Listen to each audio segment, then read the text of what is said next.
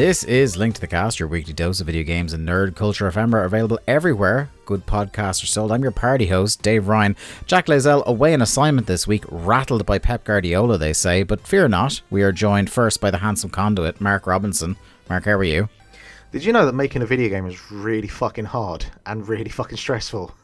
No, I don't think so, mate. Oh boy, you overlook certain things like, you can have an idea for a game, you can have an idea for a mechanic, and you can get that whittled down, and then you realise that you're going to lose a month to trying to figure out how to make menus work. People overlook a good menu and a good UI system, and I did as well, because I have lost about a month, and the grey hairs are coming through more and more because of this fucking thing. See, Mark, I don't know, because with the length of time that you've looked closely at the video game industry, I feel somewhat akin to, that Dylan Morn bit about heroin, where he's like, you'd think the bad press would have got out by now about it. Like, you don't really need to do the warning about heroin. Like, we all know it's pretty bad. Man, just UI artists. At a certain point, it's your own fault. Unsung hero. No. This is all a great idea. This is all still a fantastic idea. Everyone's going to buy my game. It's all good. Loving life. Yeah. Loving life, yeah. Hey bastards. Yeah, no, it's all good. It's all good. I'm, the daunting spectre that is the next two conventions I have in under 2 weeks away, and my menu still doesn't work. I'm all good. I'm all gravy. Can't wait.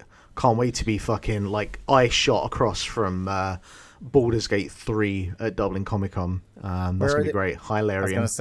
I was just going to say, where are these next two that people can go and see your new immaculate menus? Yes. If you are in Belfast at the end of the month, the 29th of February, we're on a leap year, and the 1st of March, I will be at the Render Festival. And then the week after, which is the March 9th and 10th, I'm at Dublin Comic Con. And there's a couple of other, Larian Studios will be there. I don't know if they have Baldur's Gate 3, but I know they're there.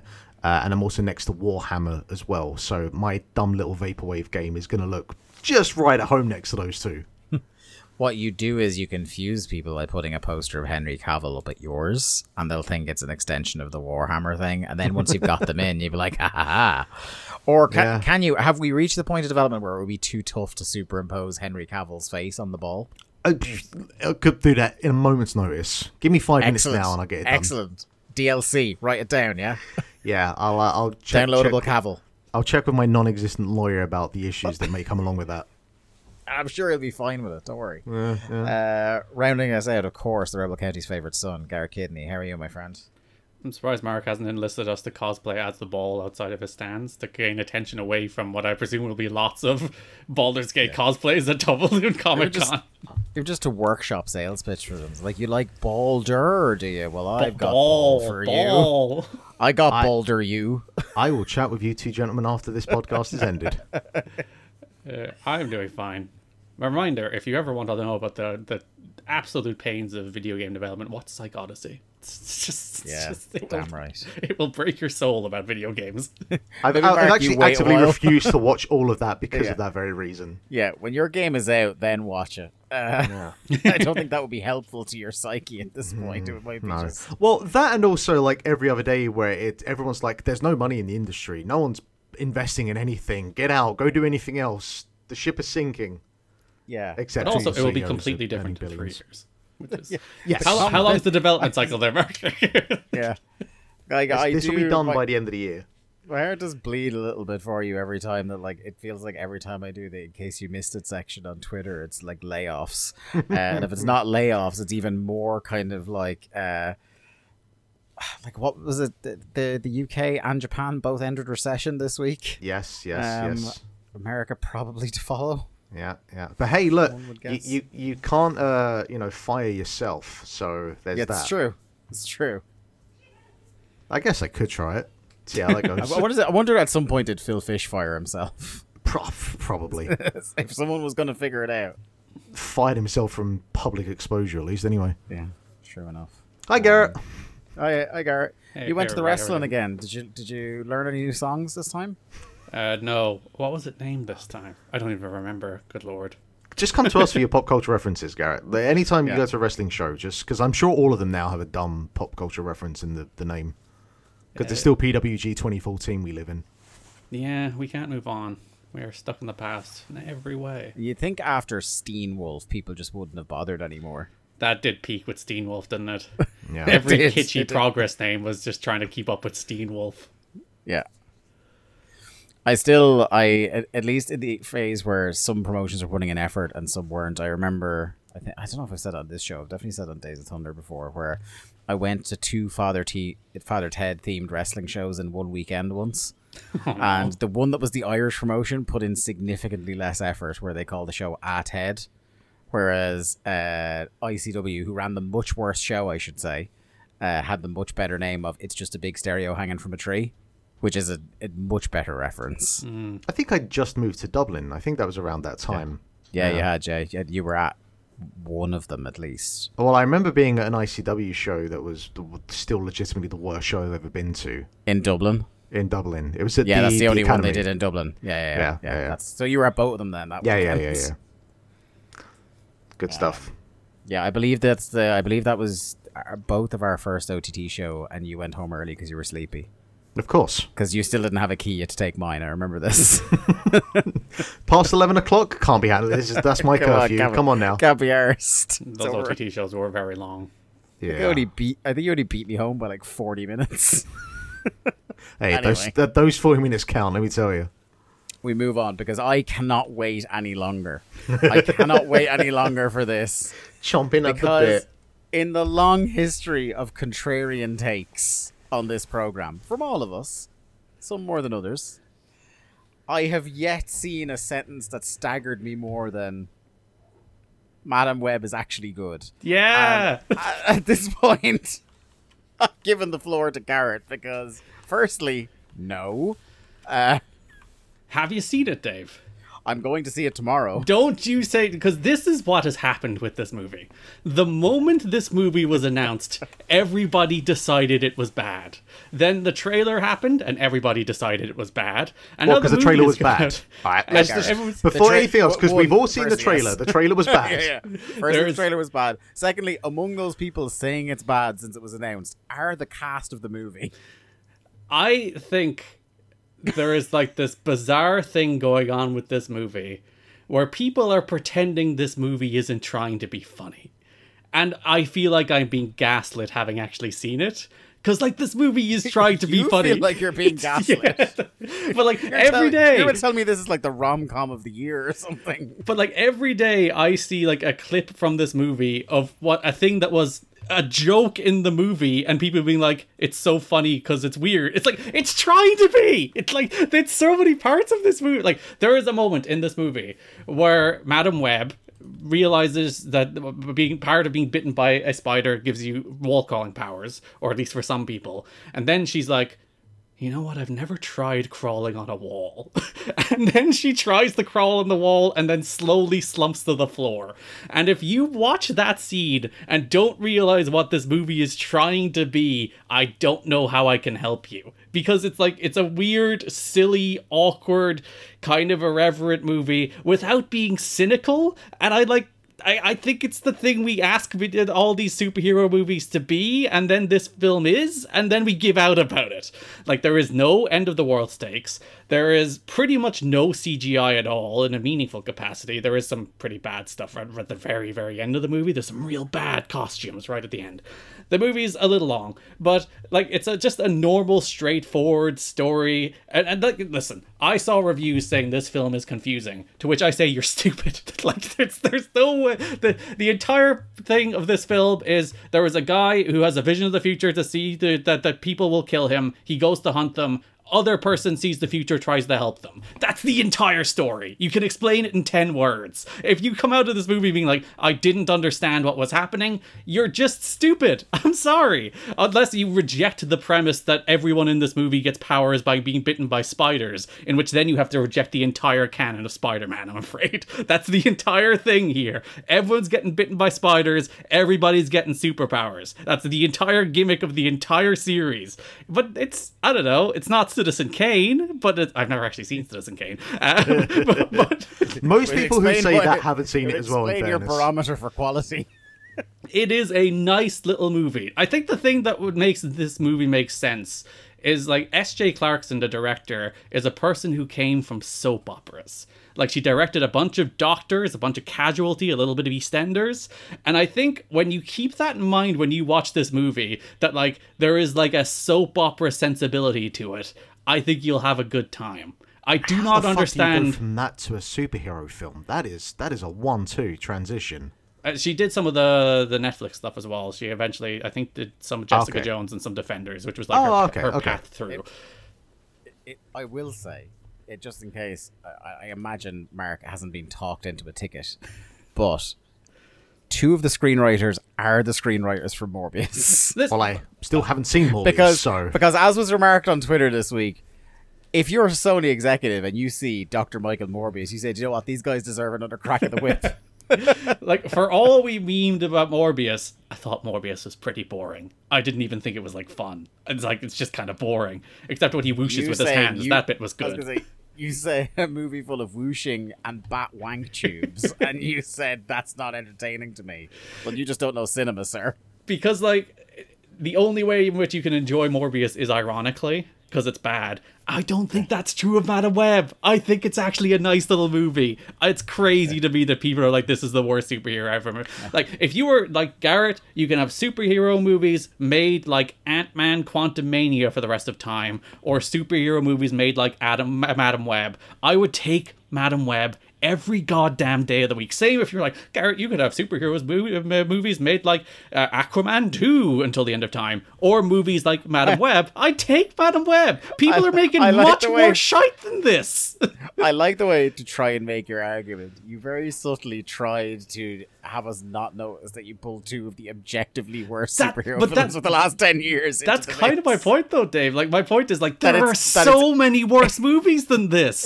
The idea that this is the bottom, the 4th worst. Like, the idea that this is the bottom of the well for superhero movies is crazy. It's fine. It's good fun. This movie ends in a literal fireworks factory. They go to a fireworks factory and everything explodes. How do you not get what this is? I don't understand. I will say, you have committed to giving this 3 stars on Letterboxd. Yes. Of my friends on Letterboxd who have rated it, you have rated it the highest by a full star.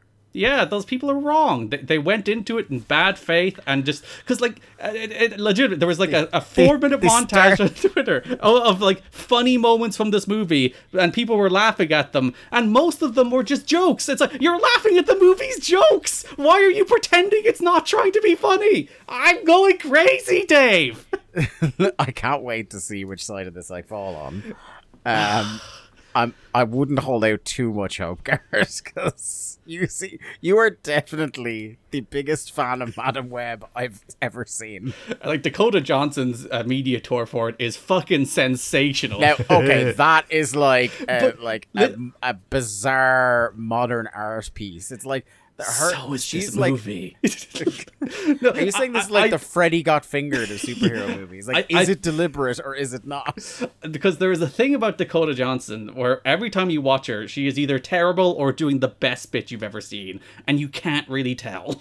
So when you actually watch this movie is kind of an extension of that. But I think if you actually look at this movie, it's very clearly this movie is trying to be like a little bit silly, a little bit off the wall, and not taking itself particularly seriously. And then everyone comes out saying like, it was deeply serious, but I laughed at it. It's like, you laughed at it because it's funny. There's funny jokes. Do you think that partially there's Garrett Kidney thinks Dakota Johnson is better than Andy Kaufman? Yeah. Do you think that partially part of this is that there's like a perennial stink around like the Sony Spider-Man cinematic universe? Wrongfully so as well, Mark Robinson. The 2 Venoms fucking rock. Morbius is shit, but the 2 Venoms are great. I mean, that first hour of Venom's a bit rough. But like, people pretend that like Venom isn't funny on purpose either. People are like, oh, I'm laughing at it. It's like, you're meant to. You think this dopey freaking buddy comedy between Venom and the dude isn't meant to be funny? It's meant to be funny. I did forget with that first Venom film, the bit where Venom goes, on my own planet, I'm kind of a loser too. I was like, oh, that's the angle we're going with Venom. All right, then. It's silly. People pretend these films are meant to be serious and they're not. And it drives me crazy. The one thing I will say with regards Venom being dragged into this is that I can find more people than Garrett that like Venom. I have yet, with the greatest respect, sir, I have yet to find a second person who likes Madam Web. You see, this is where I will be the Twitter person who's like, it's actually sexism, Dave. It's because this is female led that people are like, oh, I'm pretending this is deathly serious so I can laugh at, even though I'm laughing at the way it's meant to be laughed at. I would tolerate your incredible angle to take on this were it not for the fact the internet, there is nothing the internet is more willing to do than love a movie with Sydney Sweeney in it right now. Well, yeah. It's a nice movie. It's a nice little movie. It's a good time. Unless you're a deeply joyless human being who can't find fun in Ellen Dakota Johnson reading the stupidest lines completely sincerely. The first two reviews that come up on my letterbox are, this makes Morbius look like The Godfather. Morbius is boring. Morbius is boring. We can't pretend Morbius is like Morbius, because Morbius isn't even interesting enough to be bad. It's just kind of boring. The other one that I enjoyed was I was at the dentist today for an hour and a half with Imagine Dragons playing in the background the whole time, and I can't believe that wasn't the most painful experience I had today. These people are just fishing for their letterbox likes, like deeply cynical, empty-brained individuals following the herd, Dave. I have no idea who your friends are calling about. One thing I could never accuse you of is following the herd, my friend. You march to the beat of your own drum on this show. They're just like, it's easy likes to dunk on this film at the moment, so I'm gonna do it. And it's like, it's fine. It's a nice little movie. I had a good time. It's too long, but it's silly. I will say, as well, in closing, my thoughts on this before I see it, and I cannot wait to have round 2 of this next week. Is this going to become the new Morbius of the podcast? Who's to say? But before you even saw it, Garrett, as soon as the embargo lifted, within 24 hours of the embargo lifting, I went from I could not be arsed, even this movie has no real estate in my brain, to I need to see this movie. One way or the other, I need to see this movie. Whatever I end up thinking about it, I need to know it's real. I'm firmly team Madam Web. You made a nice, solid little silly movie. Well done. And all you people thinking you're so smart laughing at it are actually, you're just laughing at jokes from the movie. That's all you're doing. Well, I might not see it through legitimate means, but I promise both of you I will see this film so I can have a take and pick a side. Let's switch to a tonally very similar movie. I watched The Iron Claw last weekend. I've also seen The Iron Claw, but I figured I'd talk about the important one.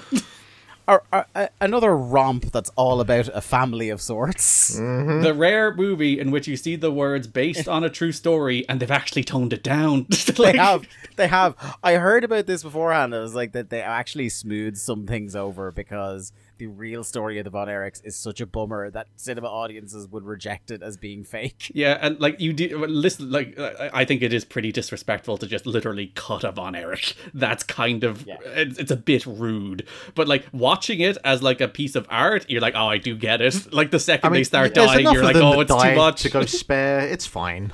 And there is like stuff like David loses a kid after like 3 months and then gets divorced. There's all that kind of stuff that they're like, we can't touch that. It's just too much. Yeah. There is too much depression in this movie. Yeah, they really speed up the Kerry's descent into between accident and death, and they kind of smooth over the whole him being afraid of going to jail, and there's a lot of like where they obviously just went, no, you know what? They got the idea. It's fucking bleak and Fritz is shit. Yeah, and even like they don't not depict drugs and steroids in this movie, but to be fair, there is one scene of them just very quietly sitting around injecting themselves. But they do very much like put it to the side of the reason all of these guys died, and it's probably a little toward the center of the reason all these guys died. Yeah, I mean, I thought like it just on the people being on the gas thing, like just Zac Efron is I hope he's all right. He is uncomfortably large in this movie. Like looking at him felt unpleasant to my eyes. He had the roid belly.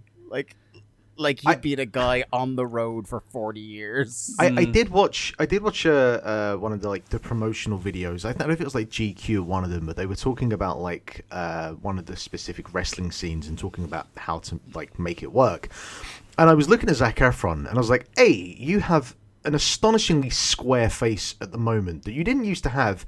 And B, you look like you're kind of struggling to talk because I don't know if there's like so much muscle mass around your face, like, your mouth is not opening the way that a mouth usually opens. He got so I mean, look, I was gonna say I don't want to make fun of him, but he works for a piece of shit company. Like he got so unnaturally jacked. He's got Shawn Michaels' eye for half the movie. Jesus. Did anyone else notice this? Like, I've not seen it yet. Sorry. One of his eyes is almost completely shut. Like he's that hench. Boy. You know? Yeah, it's super. Oh. The weird thing, like, the Von Erichs were insanely jacked, but they didn't look like that. Like, that's not how they looked. Like, why are you getting yourself to that level? Yeah. The only one I will say, the one who hauntingly looks like who he plays is Jeremy Allen White's Kerry. Like, he's he the needed one to add that another looks 2 quite feet to his character. closest. But yeah. But they do a good. The only person who I think, in terms of like their actual real life height, it actually took me out of the movie was Bruiser Brody. Is just the same height as a normal human being in this movie. They didn't like do any sort of camera trickery to make him seem enormous or anything like that. It was such a rib on the audience who know wrestling coming in that the first person you see wrestling in it is Chavo Guerrero. Yes, WCCW's own Chavo Guerrero. But the best was Lee asked me, is like, oh, is he playing his father in a Chavo Classic? Because that would make sense, you might say. No, he was playing the original Sheik. The resemblance is uncanny. Uncanny. They should have got the cat To be back. fair, there is a lot of bad wrestler. Like, the Harley Race actually is pretty good. But the Harley Race guy is bang on. Yeah, but the Flair. And listen, I actually so bad. I think it's almost interesting, the idea of playing Flair without doing a Flair impression, which is what he's trying to do, but it's also really, really, really, really bad. That's like, because you can't do Flair. Like, It's impossible. Famously, only Jay Lethal can do Flair that well. So, like, knowing that you can't do Flair in a way that would work for the movie, you kind of have to go somewhere else. But he went to a place. He went to that place Edge goes to, I'm assuming. Because it was not a place I enjoyed. Because you have to at least capture the spirit of Flair, and he just didn't. It was really bad. But gentlemen, is this film good? It's amazing. Okay. I loved it. I think the source material is excellent. Garrett, no. I rated the film higher than Madam Web. Is good. It's okay. It's a half star better than Madam Web. No, Garrett, no. You're not doing this to me. Darn, boy. Am I being punked? Is that what you're? I think where's Kutcher? The tragedy of the source material, I think, carries the movie more than the actual filmmaking does. I think there is ways you could have told this story that would have been significantly more interesting in terms of like what this film focuses way too much on the idea of the curse for me, and I get why they do that from Kevin's perspective, but like that's not why they died. Like you fixate on this idea that they're cursed, and it's like, no, they had a fucking abusive father and a culture of wrestling that had like drugs and steroids everywhere, and they were on the road all the time until they died. I would disagree with that, because I think the film very much portrays quite well that it's just Kevin is obsessed with that idea. Well, and I suppose Fritz to an extent, with the idea that it's a curse. Like, everybody else in the movie, every time the curse is brought up, they're like, that's fucking nonsense. But it's not a curse. But because they have to make it from Kevin's perspective for very clear reasons. Yeah. Like that it has to be a story about Kevin. But like, because the story is about Kevin, it was like, like, I understand you bringing up the curse, because like, okay, but that's not why any of these guys died, and it's silly to focus on that for the actual movie, and I think it undercut like the actual like the capacity for this film to truly move somebody. I think was undercut, and other than to be like, Jesus fuck, it's depressing that all these guys died. That is my prevailing feeling from watching the movie, as opposed to having like a true understanding of why. Do you think the whole like Von Erich curse, that they center more on that or anchor more on that to, I don't know, make it kind of something that like a casual or normie or someone who doesn't watch wrestling can come into it? No, because like I said, like multiple characters throughout the movie. Like every time Kevin brings it up, people are like, "That's bullshit." But they keep, it's going not back real. to Kevin doing it.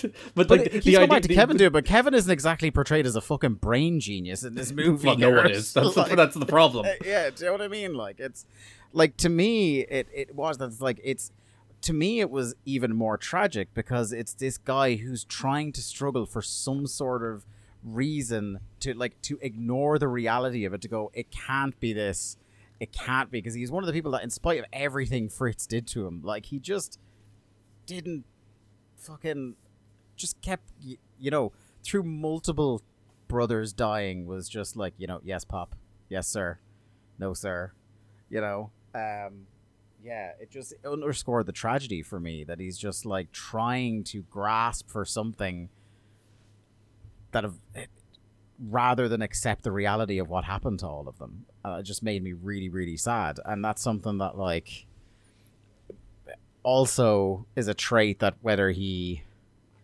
maybe wishes to accept it or not, that Fritz very much had. Like, because there's this like awful scene when David dies, where they're sitting on the porch the night of the funeral, and Fritz, instead of consoling his sons who just lost their brother, or himself who just lost his son, he's like, right, well, David's clearly not going to wrestle for the NWA World Heavyweight title, so Which yeah. flip the coin, guys. Which one of you?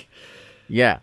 Do you know what I mean? Like, so. But- Actually, I think that's a question. Do they treat wrestling as a work or a shoot in this? There's a weird scene where they go, like, pretend that Kevin is going into business for himself on Flair to take out the anger of that. Like, that's a little weird. It's like, oh, guys, come on. But for the most part, it's a work. There is a little bit where they're like, actually, no, that bit was real. It's like, come on. They even have, like, a bit. It kind of reminds me of, like, an equivalent scene in The Wrestler where, like, there's four of the guys backstage literally laying out the match. But yeah, apart from that kind of dramatic embellishment for that Flair match, it's pretty much played. Yeah, it's like it's a work, and that, like, which again makes it even sadder that the one person that's taking it more serious than everyone in the world is Fritz von Erich, to the point of burying multiple children over this fucking belt. I was thinking about how, like, that belt meant so much to him and the idea of his family getting that belt, and then Jeff Jarrett just wins it 6 times. That's just like, it's like, come on. See, now this is more on brand with what I thought you'd come out of that film with. Like, what did you spend the Iron Claw thinking about? Two-time champion Jarrett. from the Truth Yeah. Killings. And Garrett, I would be lying if in the scene where Jerry Jarrett shows up, I wasn't thinking of you. Oh, that's nice. The Jerry was pretty good too, actually. But yeah, like, for me, I think the average person will come out of this movie thinking, God, that was an isolated tragedy. And it wasn't. Like, it was a culture that killed these people. And I just don't think the film captured that for me. Because again, like, if we go back to it's Kevin's story, it's like Kevin isn't telling the story about his culture, he's telling the story about his brothers. Yeah, but like, you're telling the story from Kevin's perspective, but it's the story of the family. And I think It's they a do a good really movie. good job of. I think they do a really good job on Fritz as well. Well, Like, there is people who are like that like they let him off the hook, but they do make his evilness more. It's more like subtext manipulation than him being outright evil, which by all accounts he was more outright evil than subtext manipulation. Like, he is more like the pressure father leading on his kids, and like, they don't go into like the like true financial incentive that man had for pushing his children as hard as he did. They do have the one scene where, like, they show how he was cooking the books to steal money from his children. Yeah, when they were dying in rings for him. Like, there's a lot of, and listen, I think this would have been probably much better served ultimately as like an 8-episode miniseries than like a 220-ish, because like once they start dying, they really start dying, and like that's the story. But like, literally, it's just like, once David goes, it's like they literally death, and it's like the last 40-50 minutes of the movie is just them all dying one after another. So, which is the reason I do get from an artistic perspective why they're like, we can't include the other kids. It's just too much for the audience to actually. But like, it's good movie, good performances. But I do think it is the subject matter carrying it more than the filmmaking. Here is a good question to see if Mark can guess the answer to this right. To wrap this up, is who do you think? What wrestler from this era do you think Ryan Nemeth plays in this movie? I don't know, like... if he gets this, I might actually be floored. Buddy Lane. I don't know. He plays Gino Hernandez. Yep, that's a 1-to-1. Sure. It is, All right. isn't it? Yeah. I didn't even notice MJF's little scene. Yeah, you don't see you see like the wig and you see his body. Like you recognize it as MJF's movements. And the thing you're meant to be looking at that in that scene is Kevin on the apron anyway. So like he's literally in the background. Well, he's technically in the foreground, but he's in the background while being in the foreground. Yeah. It is better than Madam Web, Dave. It's okay. It's a better movie than Madam Web. I will tell you that by a whole half a star. It's a half star better, but... Is this how we're going to review films from going forward? Is it better or worse than Madame Web? Yes. Higher or lower. I've been on a Jeremy Allen White buzz, coincidentally. You looked into those eyes once, and you're like, I must look into that man's eyes. Like every time that man, like, because the bear does it all the time as well, which is spoilers. That's what Dave's about to talk about. But like every time they just shoot like slow zooms on that man's eyes. It's like I'm getting lost there for like 2 minutes. Yeah. Oh look, mate, you're not alone there. You got like 85 seasons of Shameless if it helps as well for that. Well, I was gonna swerve Gareth and go, I've been watching Shameless this week actually, Gareth, but I've never seen 1 minute of Shameless, so it's good. Good job. Either version, to be fair. Yes, I've been watching The Bear. I'm a season and a half into it. I felt like one of the last people in Western society who keeps up with TV who hasn't watched The Bear.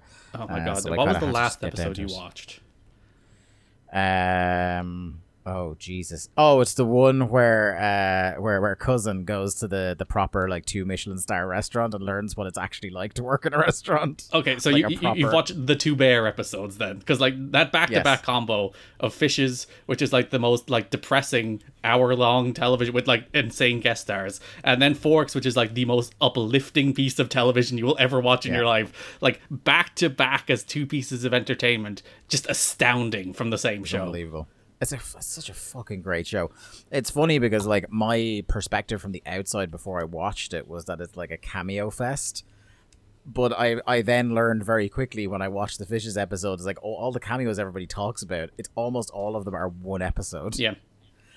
Also learning that when we talked during COVID about how I got really into like food YouTube for a while, and finding out that that actual chef Matty Matheson is not only an exec producer but a character in this show, a recurring character, I was like, hell yeah! I was like, I love Matty Matheson. He's, for those of you who don't know him, he's Fack in the show.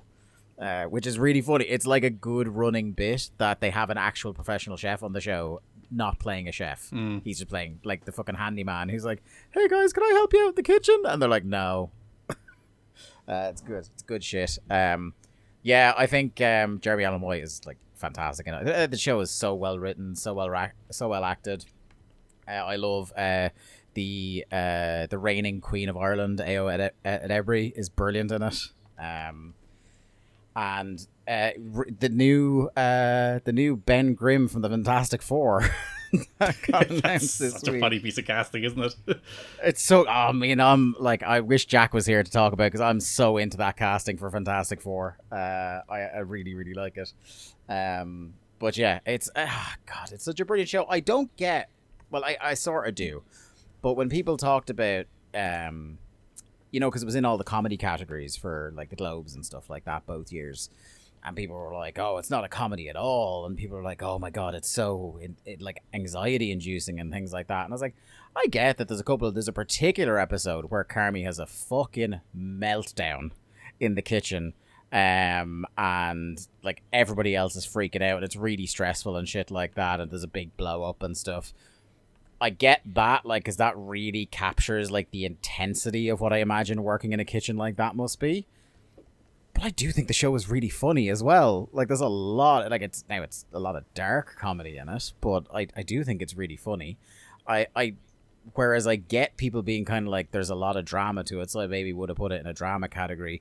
I don't get the people going, it's a non-stop panic attack for 2 seasons. I think that is just the Fishes episode.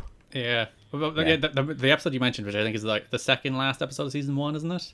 Yeah. Where like Yeah. I think the description on Disney Plus for it is like a bad day in the kitchen. It's something like it's like a one sentence thing, and as you mentioned, it's just like this thing where something goes wrong in the kitchen, and like increasingly just tension ramps and the episode's only like 25 minutes, and it is 25 minutes of tension in a kitchen just ramping up until you literally feel it explode within yourself before it explodes within the show. But like it is more drama than a comedy, but I wouldn't be like, how dare they call this show a comedy. Or how dare they call it a comedy, or it's not a comedy at all, because it is quite funny. I do think it's, yes, a drama first, with a lot of comedy elements to it. But also, these people win no awards if you call it a drama. They all go to the Succession people. So I assume all these people are perfectly happy getting their Emmys because you called it a comedy. I'm just saying, it would be a great bit if they moved to drama category for season 3 now that Succession's gone.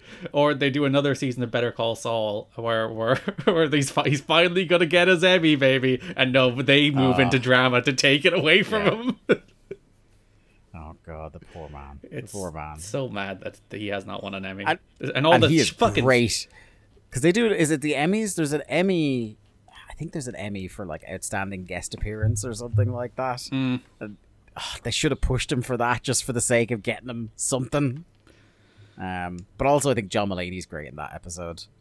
I think like for all, like as you said, there's a lot of guest stars that do show up, and a lot of like one-offs. They're all very good. So yeah, I love the brother-in-law that sucks. He's great. Yeah. Abby Elliott's partner. He's incredible in it. It's great to see Abby Elliott. I can't recall seeing her in much since she left Saturday Night Live. She's really good. My favorite one's Olivia Colman, because like that whole episode is great, isn't it? But like he just rounds a corner and there's Olivia Colman standing there. It's very funny the way they do it for some reason to me. Yeah, it's really good. So I'll be wrapping that up this week, and I believe season 3 is due at like the end of the year. So that'll be cool. Also, let's go. But before we move on, sorry. Episodes are like 30 minutes for the most part. Some will go longer. One, like the famous one's an hour, but like for the most part, you can bang through the 2 seasons of the show in like an afternoon. It's perfect. Yeah, for sure. Let's move on to Mark, who this week watched one of my favorite movies of last year. And also now one of my favorite movies of last year, and I guess technically this year, because the only films I've watched this year I can think of is this and Mr. and Mrs. Smith. This is much better than that. Which I've heard is not bad. Well, the TV show, I watched the first 2 episodes and I wasn't vibing with it, but there is also an astonishing lack of Angelina Jolie, so, it's not that I have watched every episode of the TV show, and it is fine. Yeah, it's okay. But no, The Holdovers, I love this film. I thought this film was just a big old warm hug over Christmas. It's my newer Christmas Carol, I'm declaring. Even though it's not a Christmas film, and Alexander Payne seems to be going to great pains to say it's not a Christmas film, and everyone's like, no, you fucker, this is now a Christmas film. Have you watched many Alexander Payne movies before? This was my first one. I'd never seen Sideways. I'd never seen... You should watch Sideways. Yeah. I mean, just kind of based off of this and the fact that I know that Paul Giamatti is in that, and his performance in this is just... You know when you're watching a performance by someone and you lose focus of like you seeing the actor and you just see the character that they're portraying. It's one of those. It's one of those performances. I loved everything about this film. I love the fact that, for a film, it's set in the early 1970s, and every aspect of that is captured, from the set design, the costume design, the title cards at the start, the fact that the entire thing sounds like a fucking Cat Stevens album. It's all there, and I think it's all kind of just done to perfection. It's just such a warm film, and even though there's obviously like some tension there in terms of these 2 male characters, the student and Paul Giamatti's character, the teacher, and obviously the conflict that comes with them being stuck with each other over the Christmas period. But like the way that relationship unfolds, and they kind of discover about each other and learn why the other has the failings and flaws that they do, and how they become better out of that. Just a really, really wonderfully crafted film that's, you spoke about it on the last episode, and I said to Maria last night, I was like, look, I've heard good things about this film. I don't know too much about it, so we're just going to jump into it. And, you know, like the three main cast, Paul Giamatti, Davine Joy Randolph, Dominic Sessa. Like, Dominic Sessa does this amazing ability where, you know, his character is a bit of a prick, but he constantly manages to, like, make himself come back to being... it's a combination of, like, being vulnerable, but also being very humane, and, you know, then coming across as likable, and sort of, like, going in a circle across the film. But the whole time, it's not just doing that for the sake of it. There's, like, growth that comes along the way. And, like, that handshake that you get between Giamatti and Sessa at the end, like, I don't know, the best handshake, firm handshake since Carl Weathers and Arnold Schwarzenegger for me. Yeah, I thought this was wonderful. I went 4.5 on it. Absolutely worth seeing. Yeah, it's really good. Have you seen it yet, Garrett? Nope. It's really good. It's really good. It's like, to me, it was like the perfect antidote to watching Saltburn. It's like where Saltburn is so loud and brash and like just like trying so desperately hard to be interesting and controversial and stuff like that. This is just, I mean, the word everybody's using for this movie is cozy. And like, I wanted to go into it to find better words than cozy, but I don't know if there are. Can I say, without having seen it, I would say this is better than Madame Web. Boo. Now I'm never seeing it. I can never know. Like, now I can never rank any other movie. I have to stop seeing all movies because they just I won't be able to not compare them to Madame Web, unless it's a Madame Web sequel, I guess. Which I hope. Give them half a Would the chance. sequel be Madame Web's or Madame's Web? I think it is Postmaster's General situation here, so yeah. It's Attorney General Garrett's kidney. Yeah. One for you, Jack. Okay, let's move on to what we played. And I've got nothing on deck. I've been playing Witcher 3 and FIFA. It's that time of the year, huh, Dave? I just don't... If it's real, I'll tell you one thing, and this was something I was going to say if I'd gotten Madame Web in on time. It's the most fuck you, it's January in quite a while for media, because they are just throwing shit out that they won't put up against big stuff. All right, then. Yeah, I just got nothing. You're the host, Dave. You do have to throw to one of us. Yeah. You can't just leave us in that pit of anxiety with no 300 plus episode in, we have a slight format how we roll with this. You can't just say, I've got nothing, the show is over. So I've got nothing. It'd be really... You should just like fade up the outro music. There's need to fake them out. But I guess I'm editing the show this week. I was gonna start railing against how like just how bland loads of shit coming out. Now nothing's grabbing me right now. We're talking games wise here, right? But in terms of like pretty much anything, because again, like Madame Web is coming out. Like I don't even class Iron Claw as a fuck you. It's January because it came out everywhere else on Earth like 6 months ago at this stage. But like again, it's the typical January for games as well, where it's like there's been a couple of releases. There's a couple of interesting things out. Releases, but it's not, nothing's got my. I mean, I'm about to talk about Donkey Kong 64, so I can't fucking hell speak. Yeah, but... hell yeah, brother. All right, let's actually before that, I'll just quickly do the other one. So.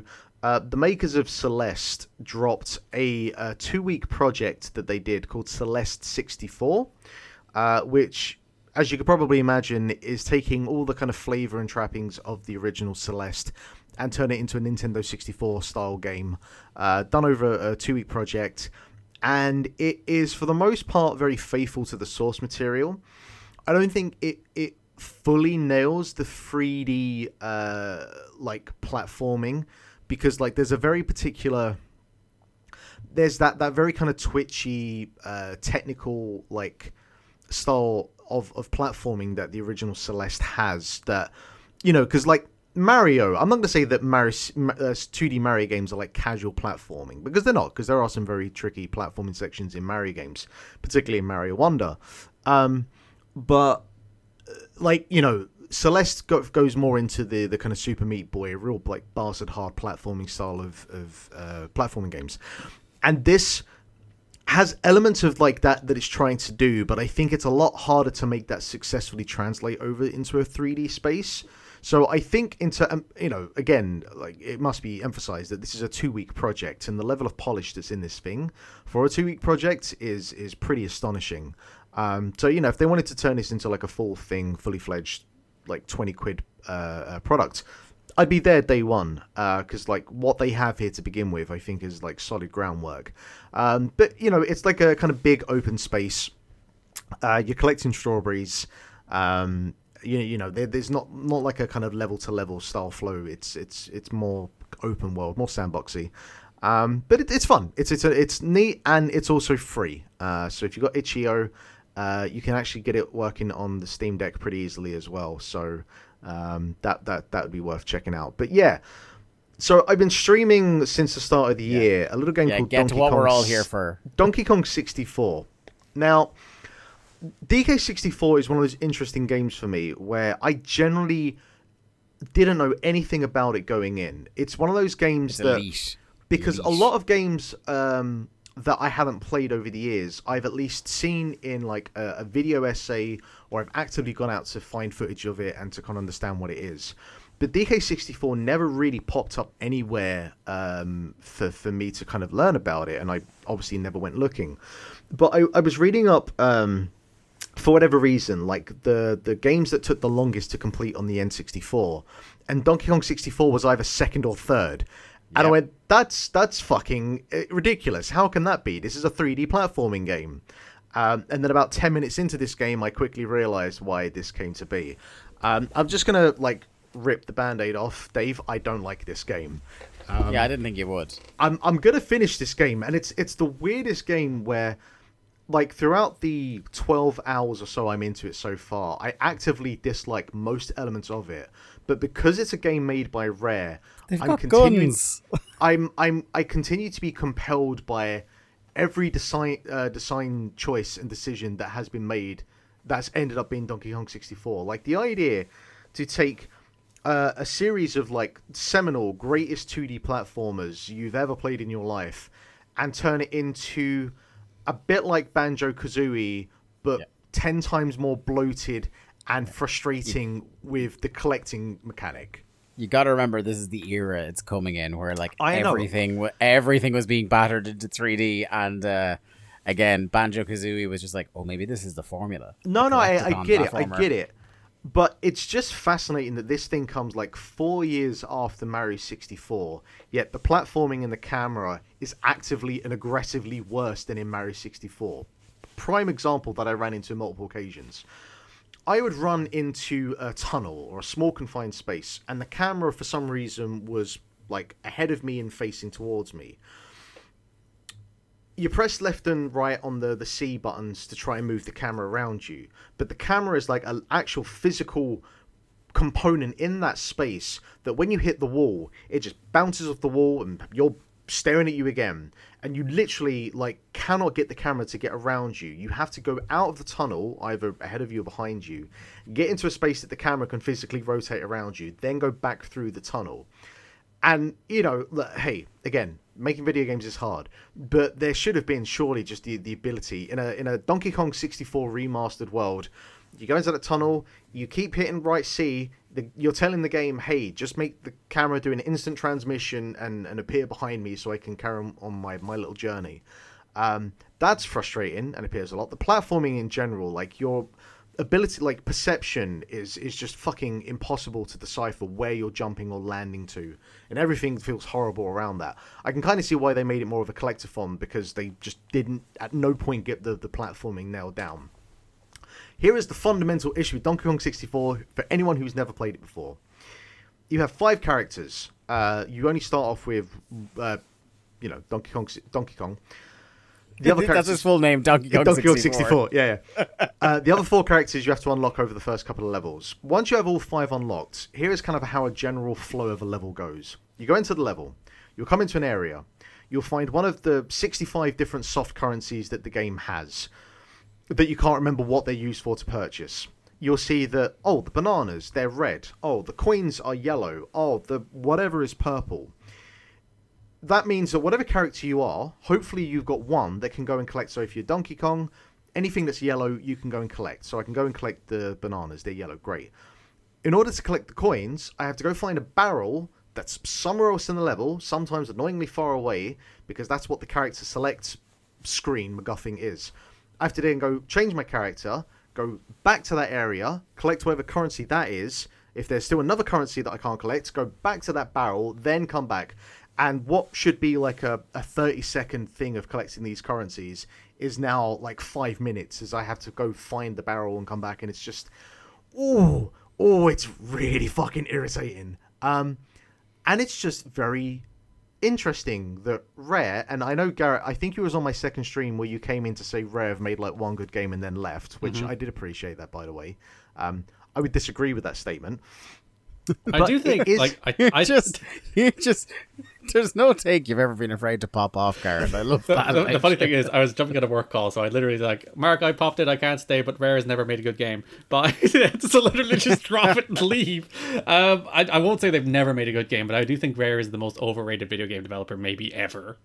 I think though their games have aged very badly, and then when they tried to do like throwbacks to them with like Yooka-Laylee and even the Yooka-Laylee spin-off, I think their design choices showed just how badly they aged. Just when you go back to play those games compared to some of their modern contemporaries, you're like, oh, you are like years behind.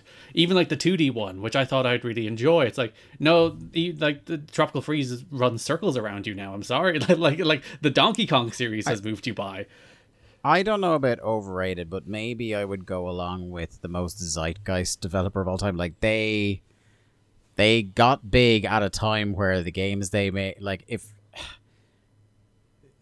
if you were there at the time playing these games, these are games that, well, maybe not in the case of DK64 because I am over-egging my love of it a little bit for comedic effect here, but I do think they're games that don't age well, but that's, I mean, given the console they were on during the time they were on it. I think that's true of 98% of stuff coming off that thing. Yeah, before we even started recording, we were talking about like Tomb Raider, and like those 3 Tomb Raider games on the PS1 are relics of their time. Like people will try to pick those up and be like, what the fuck were games back in these days? So it is an entire era of games that if you do not have nostalgia for, and I wasn't an N64 kid, so like if you didn't play these games growing up, you will try to play them now, and there is such a wall for how these things expect you to interact with them that you're just like, fuck this, why is it like this?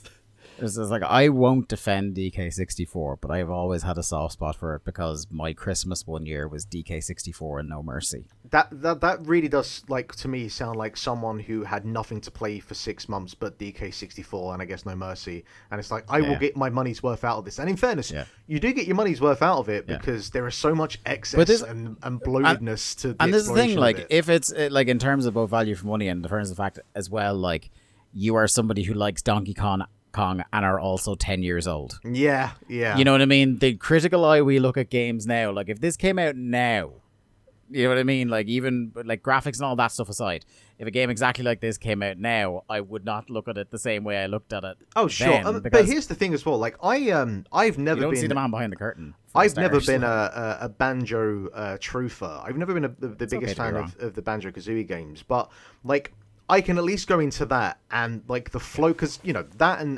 DK64, two sides of the same coin, but one of them gets it right in terms of the kind of streamlining and the kind of constant like endorphin rush of collecting stuff, and the fact that, hey, if I see something, I can actually collect it. I don't have to fuck around halfway around the level to go and collect it. You know? Oh, look, like Banjo, particularly.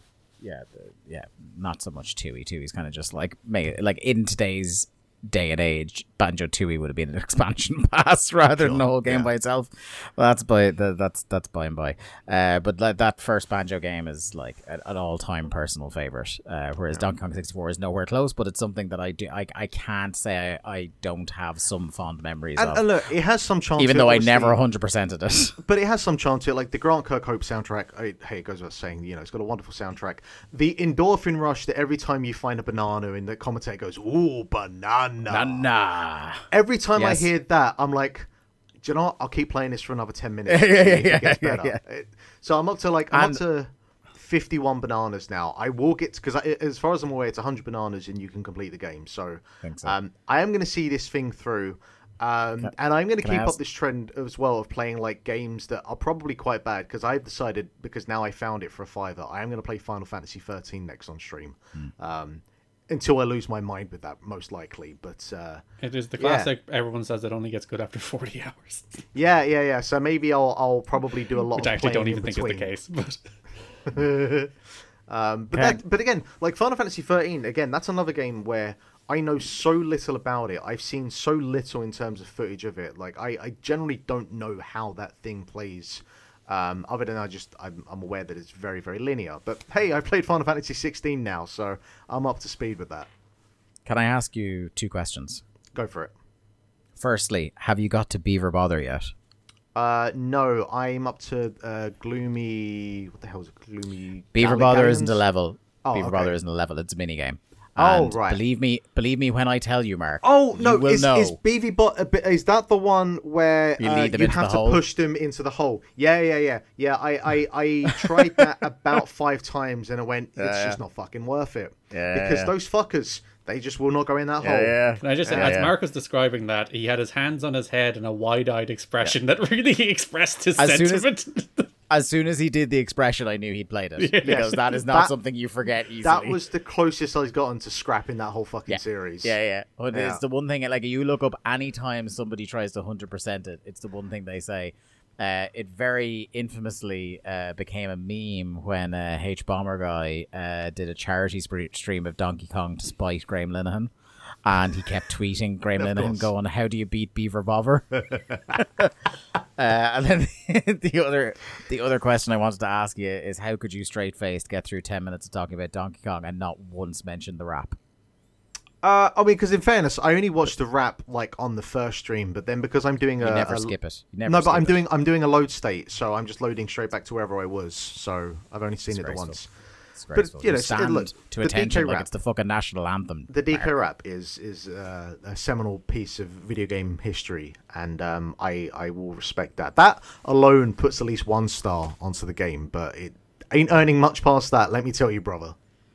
Given how this episode is going, I can't wait till Garrett tries it later this year and he tries to vote it for Game of Not 2024. Beaver Bother, remarkable achievement honestly, in video games, a landmark. It is kind of interesting because it does do, like a bunch of the bananas are hidden behind these mini games, and a lot of them fall into the kind of like Mario Party territory of here's like a really rudimentary gimmick mechanic that we've kind of bolted on. Because like you'll have one where you have snakes that are rotating fucking discs or whatever, and you have to feed them melons, which is a sentence, and like the cursor is like fixed in the middle of the screen, and you can hold like up left to push it to the left, but then when you let go it snaps back to the middle, and it feels really weird. But there isn't much challenge to it. You just basically fire away as much as you want and just kind of do like a circle around the screen to kind of feed all the snakes. And so some of them like that are like really kind of baseline, but then anytime that you're kind of in the water, because here's another thing, right? Swimming in early 3D games, especially on the N64, it's a real fucking bad time. And guess what? Donkey Kong 64, it's got a whole bunch of swimming in it. A bunch of those mini games, 9 but swimming. The level I'm on at the moment, mostly swimming, and it all fucking sucks. So there's that as well. Yeah. Every Monday, 8 o'clock, watch me play through Donkey Kong 64, at least for the next couple of weeks until I get to Final Fantasy 13. Lightning, I'm coming for you. You gonna play the entire trilogy? Well, I mean, I still need to play 10 too, so I'll probably I'm gonna work through all of like the mainline games, and then I'll see how I feel. I'm about 30 hours into FF5 at the moment. Just been AP grinding, but I'm getting ready for that final assault. X-Def, I'm also coming for you. You fuck up that tree. Yeah, will do. Turns himself into a splinter. Fuck that. That's so funny. Look, FF5 story-wise is fucking trash, but X-Def, like getting up there very quickly is one of my favorite villains in the series. Actually, on Final Fantasy, never mind the things I was going to talk about. I played the demo for Final Fantasy 7. Oh yeah, Rebirth. yeah. I have that. I have the 48 gigs of that downloaded. Insane for a demo. The demo isn't even that long. It's like an hour to 90 minutes. Why is it that big? I don't know. There is ways that demo asks you to interact with it that are some of the worst things I've ever done in video games. There is particularly, and if you played it and you don't know that I'm talking about the Mako Hoover, like there is a couple of moments in that because they make you play through the Nibelheim flashback. Basically, that's what the demo is. And there's a couple of moments where you go around with a Hoover, hoovering up Mako gas to clear up the environment so you can use an elevator because logic. And that Hoover is like the worst thing I have ever put my hands on in a video game. Like, I could not believe how unpleasant and unmovable it was. It was like... And you've been playing Tomb Raider. Yet Tomb Raider controls better than this thing. Like, oh god! And like at the very end of it, like you do the scene with the famous Sephiroth shot where he's like burning the town to the ground, and then you have the thing in the fire. But like part of that is they make you slowly walk through that village again, and like then you crawl, and to crawl you have to crawl hand by holding down the shoulder button one after another. And I'm like, oh, who is this for? What is this doing? Why is this immersion, like this? Garrett. Get immersed by pressing the shoulder button. It's so unpleasant. It's like it's about that haptic feedback. Does it do the thing? Does it make the shoulder buttons feel heavier as you push them? And I hate it. I hate it. I hated that from the very start of the PS4 or 5, by the way. So I'm a trendsetter on thinking that haptic feedback. Don't worry, you're gonna get a PS6 in about 2 years' time. All right. I know. But oh god, like it's so unpleasant to interact with a bunch. We had, by the way, not to just on that the PS5 the generation talk. It's very funny that we were in a group chat this week, Mark, where one of our friends optimistically said maybe this will be the end of consoles now. I was like, no, silly rabbit. There will be even more often. Yeah, but yeah, not high hopes based on that FF7 demo. But I can't remember, where did you stand on the first part of this remake? I am not Jack levels of hating it, but I do have very mixed feelings about it. I thought like the combat was okay, felt pretty good, especially when they went to like one-on-one boss fights with Cloud. I thought like, oh, this is actually pretty fun. The way they made that game, and they do the same thing here, is that like it is the exact same areas you go through. They just stretch them to be bigger, and that felt a little boring for the most part to me. And the story is nonsense, and I hate it. The idea that entire first game is about you defying the fate of the original story or whatever bullshit they want to do, to let them make changes to the next one is stupid. Just make the changes. I don't give a fuck. Like if you don't want to kill Aerith in the second game, which is my prediction that I don't think they will, but if you don't want to do that, like just don't do it. You don't have to make a game giving yourself permission not to do it. It's so stupid. But I don't know. I heard someone say this week they had the idea that maybe they'll kill Tifa instead.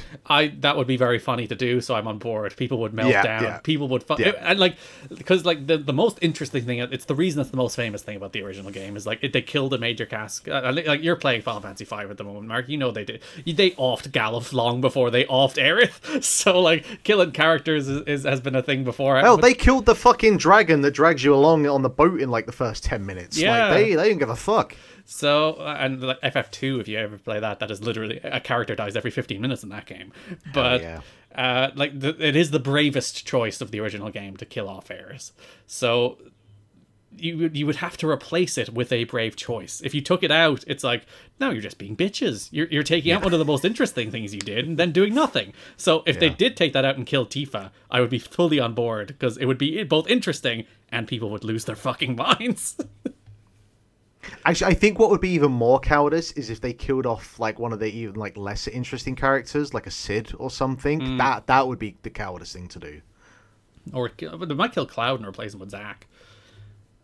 But either way. Sure, I don't give a shit about Cloud. Do it. Let's see what they do with that. But demo, not very high hopes. Two other things I've been playing the last week or two. I played Anomaly Agent, which is a 2024 game, so there you go. It is a 2D action platformer. You're running around, you're doing some platforming, you're an agent. Mark, you did say when we were talking about Prince of Persia, why doesn't every game give you the double jump? Mm-hmm. Double jump immediately in this game. So... Game of the year. The action's pretty good. The progression's pretty constant, so you're upgrading your character. They actually have this cool system where like they have dialogue trees where you can choose basically to give a positive response or a negative response to somebody while they're doing their terrible dialogue. By the way, it's that classic edge where it's like, I'm a gamer, I have this obnoxious tone that nobody actually likes, but is somehow in every game. Isn't this like a constant issue with indie games where like usually you have these games are made where anywhere between like 2 to 10 people, and obviously between the 10 of them no one's a narrative writer. Like Dead Cells is one of my favorite games of the last 5 years. Every piece of like writing or like edgy third wall breaking stuff in that game is really bad. Like it's really bad, but that game rocks. And this is similar. It's just all like, yeah, I'm edgy. Shut up. But like they do this fun thing where like you choose positive or negative dialogue choices, and they give you currency based on that. So you get like positive currency, negative currency. The emotions turn into currency. It's some nonsense, but you can then turn the positive currency into more health, into like pieces of heart. Zelda style, or you can turn the negative currency into more money to buy more upgrades. So it's like it's actually a fun twist that like the dialogue doesn't matter, and it never matters in most of these games, but like you can be like, oh, I need to be a jerk right now, I could really do with some more health, or or more money. So like it's fun to make those kind of choices, but for the most part it's a nice little 2D action platform. Does that like play into the ending at all? Does it give you like alternative endings depending on how much of a prick or whatnot you be? Because usually you do one of those things like as an easier trade-off, maybe you get like a worse ending out of it. The ending does have a choice that dictates how the ending goes, but it's not influenced by any of that. It is the classic, like, would you like to do this or this? And you choose one of them. Okay. So no one's getting the chicken knife or the brave blade? No. Ah. Where I got the brave blade.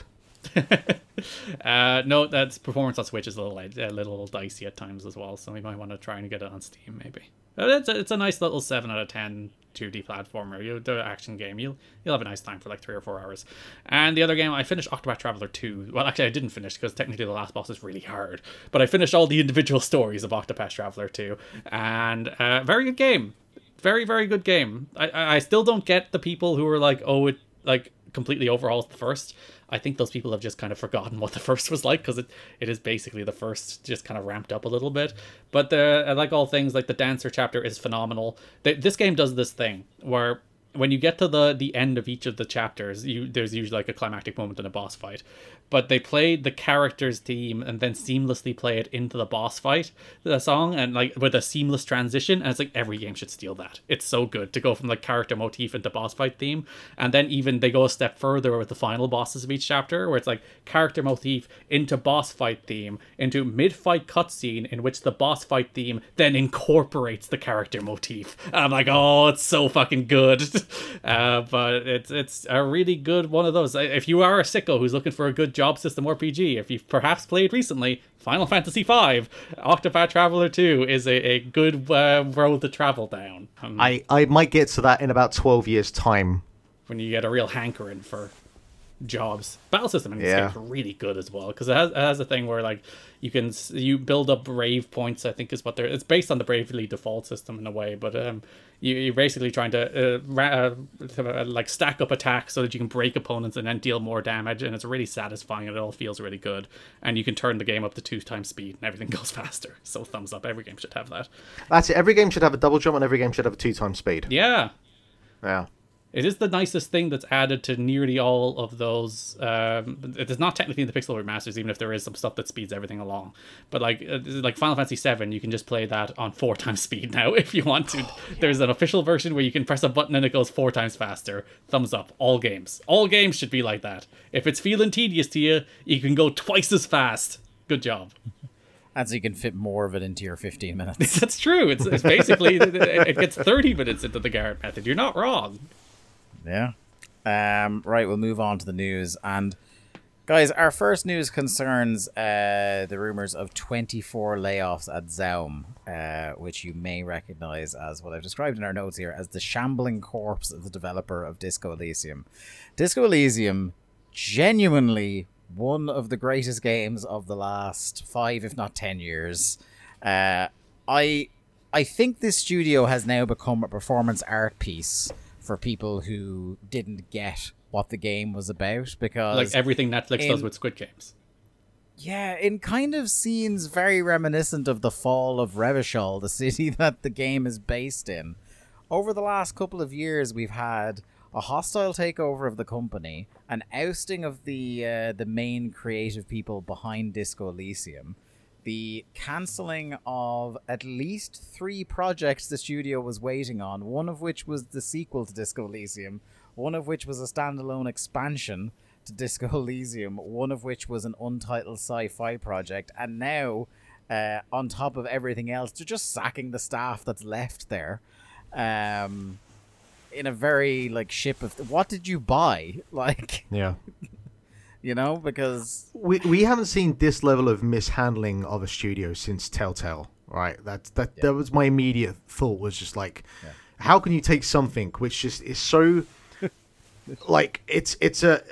The bullseye is there, you know. You just knock it down every time. It's all there for you to make as much money as you want. Yeah. Literally, all you had to do was, like, if you were going to buy the studio, was like, right, just keep doing that thing. Yeah. And they were in the middle of doing that thing. Like, it is absolutely insane. I believe one of the main people who was fired was one of the last remaining main writers on Disco Elysium as well. Yeah, the saw... co-creators of the game are long since gone out of there, but this was one of the people who was willing to talk was one of the writers. Yeah, I think I saw that today.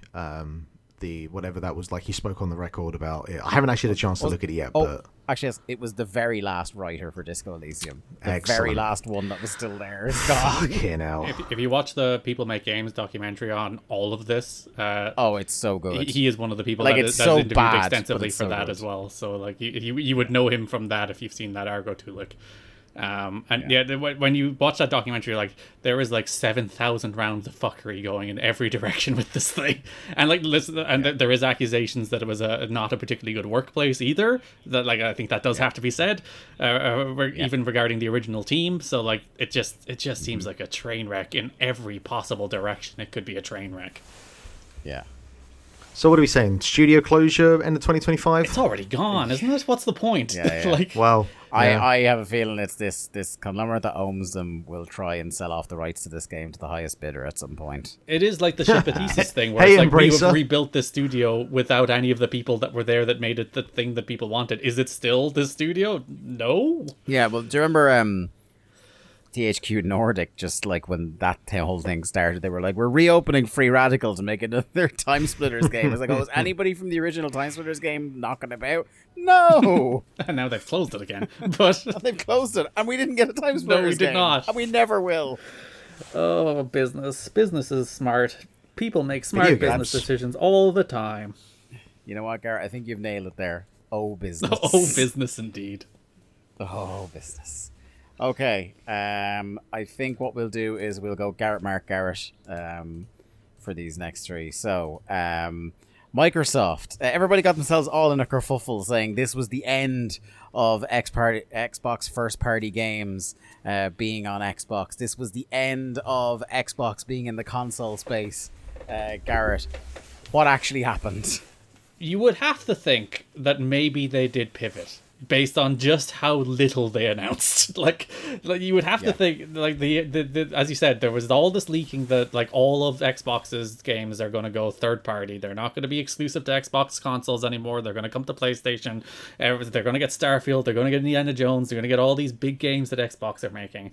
And then what they ultimately announced, that 4 games, which have not been named yet, people believe them to be, I think, Sea of Thieves, Hi-Fi Rush, Grounded, and Pentiment, I think, are the 4, right, that people are thinking about. Pentiment and Hi-Fi Rush have been pretty reliably leaked from a Nintendo side of things to journalists. And like, there was, by all accounts, people speculated there was meant to be a Nintendo Direct this week that might have been bumped so that Microsoft could get ahead of the messaging on this kind of stuff.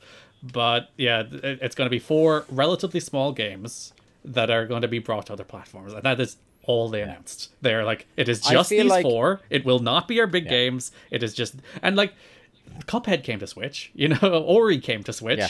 Freaking You can log into Xbox Live through Switch to get your achievements for a couple of the games they brought over. And even if you want to be like, oh, well, but this is them publishing them on PlayStation too. Let me tell you about Minecraft, buddy. Do you know who publishes that? It's Microsoft. So like, it is like this. It was weird that people were melting down in the first place because, like, frankly, I don't have an opinion on whether or not Microsoft do this. Because like, you can say, if they do this, they'll make more money selling games on PlayStation. Okay, if they do it, they might make less money selling games on Xbox. Okay, it's a business decision. Who cares? But I don't have obviously a personal stake in the matter. The one thing I will say is that like it's one of those things like when I suppose a wrestling equivalent is when WWE just put all the pay-per-views on the network. It's like you can't put that back in the bottle very easily. So if they went day and date that a lot of these things were coming out on every platform, it's one of the big, like obviously the last little while, fuck all first party stuff has been coming out from the established Xbox studios. But like one of their whole business model for how long now has been to hoover up studios so that when they do start putting out games, they'll be on Xbox and Xbox only, at least for a time. I feel like I will buy a little bit into your theory of them pivoting. I don't think the stuff they had was necessarily absolutely massive games on the list, but I would say there is a couple more that would have been like maybe of a bigger size, like maybe one big game around these four smaller games to make the splash they were looking for. Because like you said, it does seem like there was an awful lot of hullabaloo and this big podcast appearance to you know have a fireside chat with the fans and so like it feels like they were ramping up for something bigger than it turned out to be. Do you know what they should have announced? They should have gone Call of Duty coming to PlayStation. Whoa, that's bold. I think you speak there about like the pivoting and whatnot. I think something that the whole like Activision Blizzard deal, there were two aspects to that. One of them, the lesser spoken, was actually getting King and getting all the mobile gaming revenue coming through. And the other, obviously, was the idea of having Call of Duty and having that exclusive to Microsoft for however long. And obviously, you know, everything has come through, and like the big sort of caveat they had to do in order to make this acquisition go through is, hey, Call of Duty can't be exclusive on Microsoft. And that's probably a huge blow for them in terms of their exclusivity content, because what are their exclusive games that are making the money? I haven't played a lot of Pentiment, but you know, from what I read, it is a well-regarded game. Hi-Fi Rush was one of our favorite games of last year. You know, the last couple of years, like Halo Infinite was pretty good, but obviously, you know, the speaking of studio fuckery, that's another glaring example. And this kind of goes to Sony as well, because obviously they're in the news as well at the moment, and this whole kind of crisis about like what the future of video games will be. Everyone obviously forgetting that, hey, look at Nintendo over there. They've kind of got this figured out. Video games are going to be around for a while. We're going to have consoles. It's all going to be fine. The key thing that these two studios seem to be forgetting is you just kind of need to have good video games, and you need to have them like around for people to buy. On top of that, if you've got video games that people aren't particularly interested by, specifically in a cost of living crisis that we're in, you're going to have this issue where, well, of course, Sony, you're not going to be selling PlayStation 5s because you've got no fucking games on there, and people don't have the money to spend on it anyway. Remember we talked very recently on the show a bit. There's a bubble that's getting dangerously close to popping, 1983 style. Yeah. I feel like that day is coming closer because you had this Xbox thing in the same week that Sony went, you know what? No games this year. Like, which is just, and imagine, it's an insane thing to say. It's like, zero first party games this year. Sorry. Yeah. It's, I don't know. And again, like, you look at Nintendo and they don't give a fuck about anything. Just doing their own thing. Doing their own thing. They'll probably put 4 Kirby games out this year. They're all still a couple of million each. They'll be fine. Like, we got Mario vs. Donkey Kong out today. You go buy that. It's like, a nice little game, isn't it? This is the thing. Like for a company that spent a long time in that Wii U generation being like constantly derided for being, you know, they're out of touch. They're the old dinosaur in the space. they're the only one of the fucking three that are operating within their means. Yeah.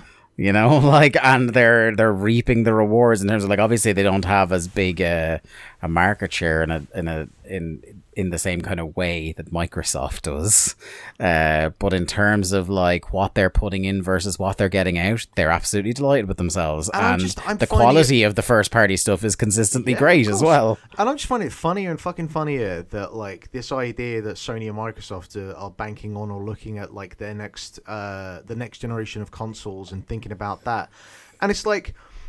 And obviously, it's kind of, you know, time is a flat circle and everything, and you look back and you realise that actually the generational life of consoles was fairly lengthy, anywhere from like 4 to 7 years, depending on the console and shenanigans of that particular publisher or developer at the time. But like, we're what, 4 years now into the Xbox and PlayStation? And arguably, you think about it, we've not even scratched the surface in terms of like what a catalogue of games for either of those consoles should be. Yeah, it's weird. We've had two back-to-back generations. One that was like uncharacteristically long, and now one that looks like it's going to be uncharacteristically short by the time it's done. Like the last console generation, we got pretty much 10 years nearly. Yeah, like, but also you think about like the Sony PlayStation 4. It's a fucking wealth of games on there. Great games on there. And you just look at the PlayStation 5, and I've realised I've kind of hijacked from Microsoft to Sony, but to be honest, they're both in the same boat because they both have the same issues. They're coming from slightly different angles because, you know, Microsoft have hedged their bets, obviously, on, all right, Game Pass on everything and get all the subscribers we can. But it comes back to, you know, this consistent issue of like, look, that number can only go up so far. At some point, you hit a number, and you're not going to go past that. So then at that point, what are you doing? And obviously, they're not selling enough consoles to like generate enough revenue elsewhere. So at some point, you have to say, fuck it, we'll put Starfield on PlayStation, still see if we can sell 1 million copies there. Maybe they will. I doubt it. So I don't know, because Game Pass can only get as big as the extra box ecosystem. And fair enough, it's on PC as well, so like in theory, it can go much larger than that. But like if you sell, I think it's like 25 million Xbox Series X's that are sold at the moment. That is as big as Game Pass on console can get for the most part. Like you've sold 25 million consoles, that is 25 million people you can now sell Game Pass to. And I'm sure like the sell-through rate to that is actually really high, but it's a firm ceiling that you cannot go higher, which is the reason like their overall strategy, and it seems like their pivot was going to be Game Pass everywhere. Like every screen's a Game Pass screen via either cloud or console, and that does seem to be what they've reeled back, because as you said, Dave, even if they were to only announce these 4 games now, I do think they would have framed it as like the beginning of something new, as opposed to, no guys, it's just these 4, we swear it's just these 4, there's no others. As opposed to like these... I think they got the... Go on, yeah, sorry. But as opposed to like, these are the 4 furthest along that they will commit to, and then they'll be like, we've been shouted down enough, we won't do the rest. Yeah, I think they got the shits put up them about how much follow through there's going to be, and like you said, because of that firm ceiling, I think it would be disastrous to their business if people thought that Game Pass was now a ship we need to run off, because now, like, the main reason I got my Series S was Game Pass. There is no reason for me to be an Xbox owner anymore if the stuff I want to play on Game Pass is just going to come to PlayStation anyway. Yeah. Though it is somewhat a good advert for Game Pass to be like, you can buy, you know, all these big games for $70-$80 on PlayStation, or just get them for Game Pass over here. They are available over there, but they will cost you a lot more money. I think the realm to explore that makes a bit more sense in terms of dipping your toe in is the timed exclusive. It's like, we'll do some of these big games multi-platform, but like a year or 18 months after everybody else who isn't a fucking chump has played it over here on Game Pass. And like, I am absolutely certain that Cuphead is done really well on Switch. I'm sure if they look at those numbers, they're like, oh, there's a market for the right game on the right platform that we should look into after our exclusive window.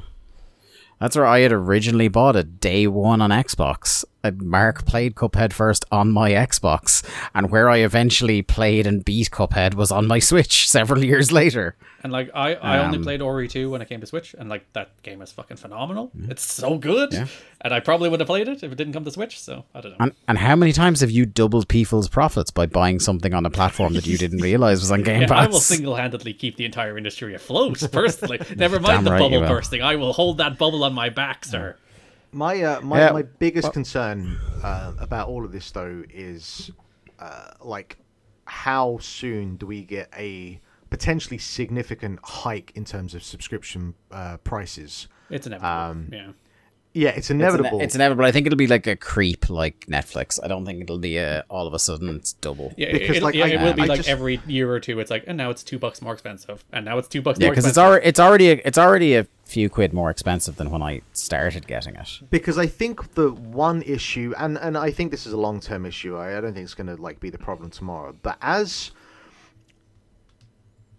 you have like our generation gets kind of more and more into the, hey, I'm more than happy just to kind of sit back and play Pokemon Red on like my little stupid retro handheld device, or as more people get access to a Steam Deck and the wealth of not just Steam but the ease of access to stuff like the Epic Game Store and the amount of free content they have on there, the amount of like insane offers you can get on stuff like GOG and whatnot, and just that ability to all right, I'm not playing like the newest games that are coming out, but hey, there's like 30, 40 years of history of stuff that I can go and play. I don't need any of this new stuff. And I think there is certainly whatever line that's there in the future, there is this line where, people of our age and older or whatever are just like, we don't need new stuff anymore because there's not actually that much out there and it's just not worth like spending 70 to 100 quid. And then you've got like the newer generations where, I mean, they're just playing Roblox and Fortnite and whatever else. And, with these two kind of big markets that are sitting here and over there, there is a significant problem for Microsoft and Sony, and obviously not so much Nintendo, about like how the fuck do we draw those people in? And as we continue to be in a cost of living crisis, upping your subscriptions, shelling out new fucking consoles every couple of years that are 500 quid, and just not having enough games on them, I'm not confident about the future for either of these two at the moment. Well, let's pivot away from the unsustainability of the gaming industry, Mark, and talk about Embracer Group. Oh boy, it's never going to be a dull moment. I've set the bar for segue of the year there. Never going to be a dull moment with these fuckers this year, is it? Embracer has reaffirmed its unrelenting commitment to maximizing shareholder value after laying off almost 1,400 workers in 6 months. If there isn't a more egregious and fucking sickening statement or sentence that I will read this year. You know what? I have been giving out about everyone and their fucking dishonest structural alignment bullshit. At least they're being honest. Yeah, I mean, look, you got to give it that. They're being upfrontly evil. No, you're not Garrett. You don't got to hand it to him. I'm sorry. You don't have to hand it to them. You not have to hand it to them. I will say we were talking about it off air, but if anybody wants a little bit of a giggle, please look up Greg Miller slamming Embracer with the Embracer CEO looking on very displeased at the DICE Awards last night. Good stuff. Yeah, the company provided an update on its sweeping restructuring program in its fiscal report for the third quarter ended December 31st, 2023, and revealed it laid off another 483 employees during the last quarter. Can we find out, by the way, who came up with the word restructuring? Who came up with that euphemism for this act? Because that person should be whipped in the streets and shamed. He's probably a CEO somewhere in Silicon Valley currently. Evil. That means that the Swedish conglomerate has made precisely 1,387 layoffs throughout Quarter 2, 904 job cuts, and Quarter 3 of 485 job cuts, equating to 8% of its total headcount. Although the company said the restructuring program is making, in air quotes, good progress, it feels it's unlikely to be achieving its target of bringing net debt below $761 million by the end of the current fiscal year. Garrett, I'm pleased to say that if your college hasn't rejected your access to JSTOR, if you can get yourself a copy of the Annual Review of Sociology, Volume 32, pages 171 to 189 in particular, you can read a paper on organizational restructuring and its consequences, the rhetorical and structural history. Oh, good. And find out the answer to that question. I wonder, do I still have access to I still have a university email, so maybe I do.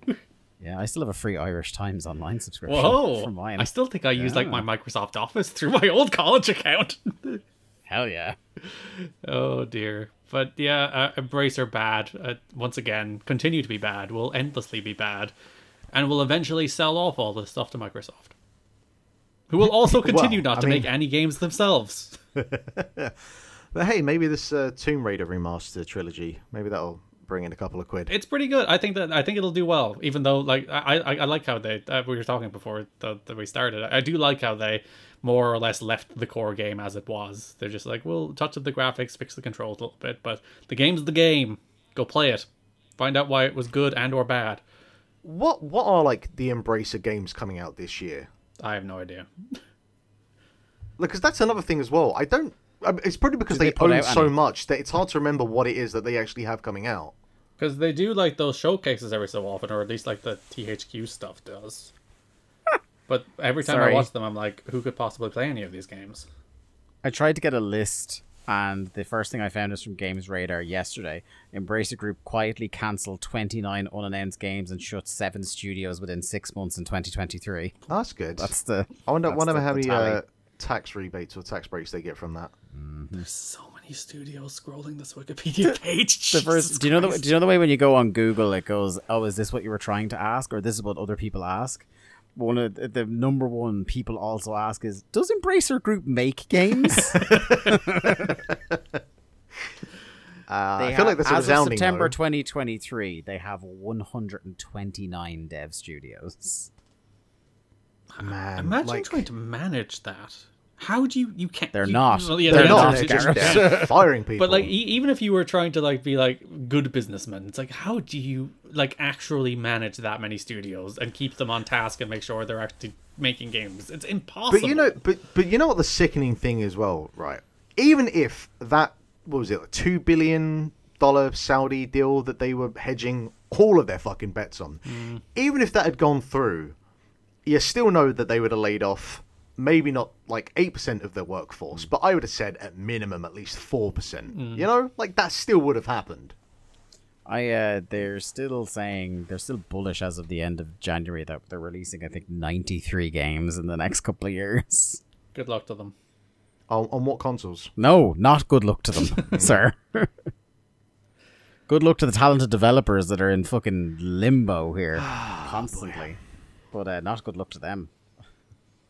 But yeah, fuck Embracer. I know we say this every time we talk about them, but yeah. I feel as strongly about that statement as the first time I said it. Perhaps more so. Garrett, wind us up with some happy chat. Switch 2, Electric Boogaloo is coming our way, but not exactly when we thought. Yeah, all the rumblings, all the rumors were that we would get Switch 2 by the end of this year, and now it seems to be Q1 2025. They don't know yet whether or not the reporting was just inaccurate or whether that is to account for a delay, but either way, that people do now seem to believe that the Nintendo Switch 2, or whatever it will be released Q1 next year, which would make sense given the Switch itself was released Q1 2017. It was released in March, so they might try and line that up, being like, it worked really well last time to release it in March, let's do it again. Hey, look, it's cool for me. It gives me a couple of extra months to get that few quid together. Just want to point out as well, Axie's scheduled tentatively for a Q1 release next year. On the Nintendo Switch 2, or do you know the release date, Mark? Oh my god, are you saying it's a launch title? Yeah. No, I'm saying, Nintendo, if you want to send me a dev kit for the Switch 2, that'd be swell. This is Link to the Cast, exclusive. The interesting part of that, though, is that Nintendo don't have a ton of games announced for the back half of this year, and everyone just assumed like that's because the Switch 2 is coming out. And well, did you? I don't know if you read what Jeff Grubb said today. What did he say? But Jeff Grubb says he seems to believe that Metroid Prime is this year. Really? Because like my long-standing prediction has been split gen, that it would be a launch game for the next Switch. He said he's gotten wind of a massive marketing budget being put in for a couple of months from now for Metroid. That is super interesting because, as we've mentioned on this show before, Metroid has never been the cash cow for Nintendo. So the idea of leading off with that's either a case of that's either just the game that's there and we're going with it, or maybe like because of the Metroid Prime remaster and Metroid Dread, maybe they've done well enough that they think that they can go with it. I think I go along with what I want to go on to give credit to Garrett, and whether you said it or not, Garrett, I'm giving you the credit anyway. But at one point we were having discussion about, what was going to launch on Switch whenever it launches the end of this year or next year. I think it's going to be whatever the next Odyssey is, whether it's Odyssey 2 or the next thing, the next big flagship Mario, because we've got Zelda was the other one, that's come out now. And there was I remember there being a lot of talk that we were going to get a quick turnaround on whether it was Odyssey 2 or what the next thing was, and then all that went quiet for a long time. I feel like that's going to be the one, or potentially the Mario Kart we've thrown all the shit at the wall Nintendo Kart that people have often wondered would they do. And we are now done with Mario Kart 8 finally again, until they announce 7 more billion tracks coming to it this year. It's we actually had a year longer Switch than we planned, so we're going to add more karts, Mario Kart. But this year they have Princess Peach coming out next month. We mentioned Mario and Donkey Kong is out today. And there's a remakes of Luigi's Mansion 2 and Paper Mario 1000 Year Door. Those are the games they've announced. I think that takes you through June.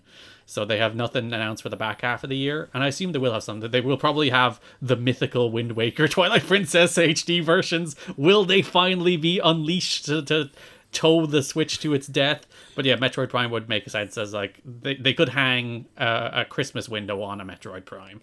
Would it be the second straight generation where Nintendo have released a Wind Waker polished HD and then almost immediately kill the console straight afterwards? That is tremendous. It was one of the last things I bought on Wii U, I think. Twilight Princess did come out after it, so Twilight Princess is closer to the death of the Wii U, but both were remastered as the Wii U was dying, so yes. Can I say, I am greatly offended that neither of you two have yet to mention MC Horace and the potential of a Switch, everybody Switch 212. Oh, they. Look, you know me, Mark. I'm sitting here hoping for Arms 2, Helix's Revenge. I would like a second Arms. I'm totally on board. That game was good. It was, wasn't it? Do you know talked what? about Do you it know on this show at the time. When the kind of Switch obituaries start happening, I imagine every single article somewhere along there will be like the unsung hero of the Switch is Arms, and it's just categorically true. Banger of a theme song. Ready to admit. Banger of a theme song. Come on. What a song. Do you know what? How has Helix not ended up in Mario Kart yet? Or Smash. Well, Smash. That's Smash. a perfect Smash character. Smash got Min though. Smash did get an Arms character, but it just wasn't Helix, which is just got the worst one. Travesty. Or not. Helix the best just doing. one. He's like, woo! I think when so we got to Helix on that game that day, Mark, we paused the game. We were a full 5 minutes recovering from seeing Helix for the first time. I tell you, Nintendo, flubber ass shit. What's Sony got over it? Oh, it's a gritty game. Oh, it's a zombie game. Everyone's sad. Blah blah blah. Nintendo, now we got Helix. Fucking gelatinous Mr. Blobby with fucking strands of DNA. Fucking nightmare. Amazing. I don't even think this is the first time we've ended a podcast talking about how much Helix rocks, but I'm happy to leave it there. I'm surprised it's not every podcast, to be perfectly honest. No, and I'm talking every podcast, not just ours. Not just ours. Fucking Joe Rogan should be signing off every week with Helix rocks. That would be a significant improvement. Yeah.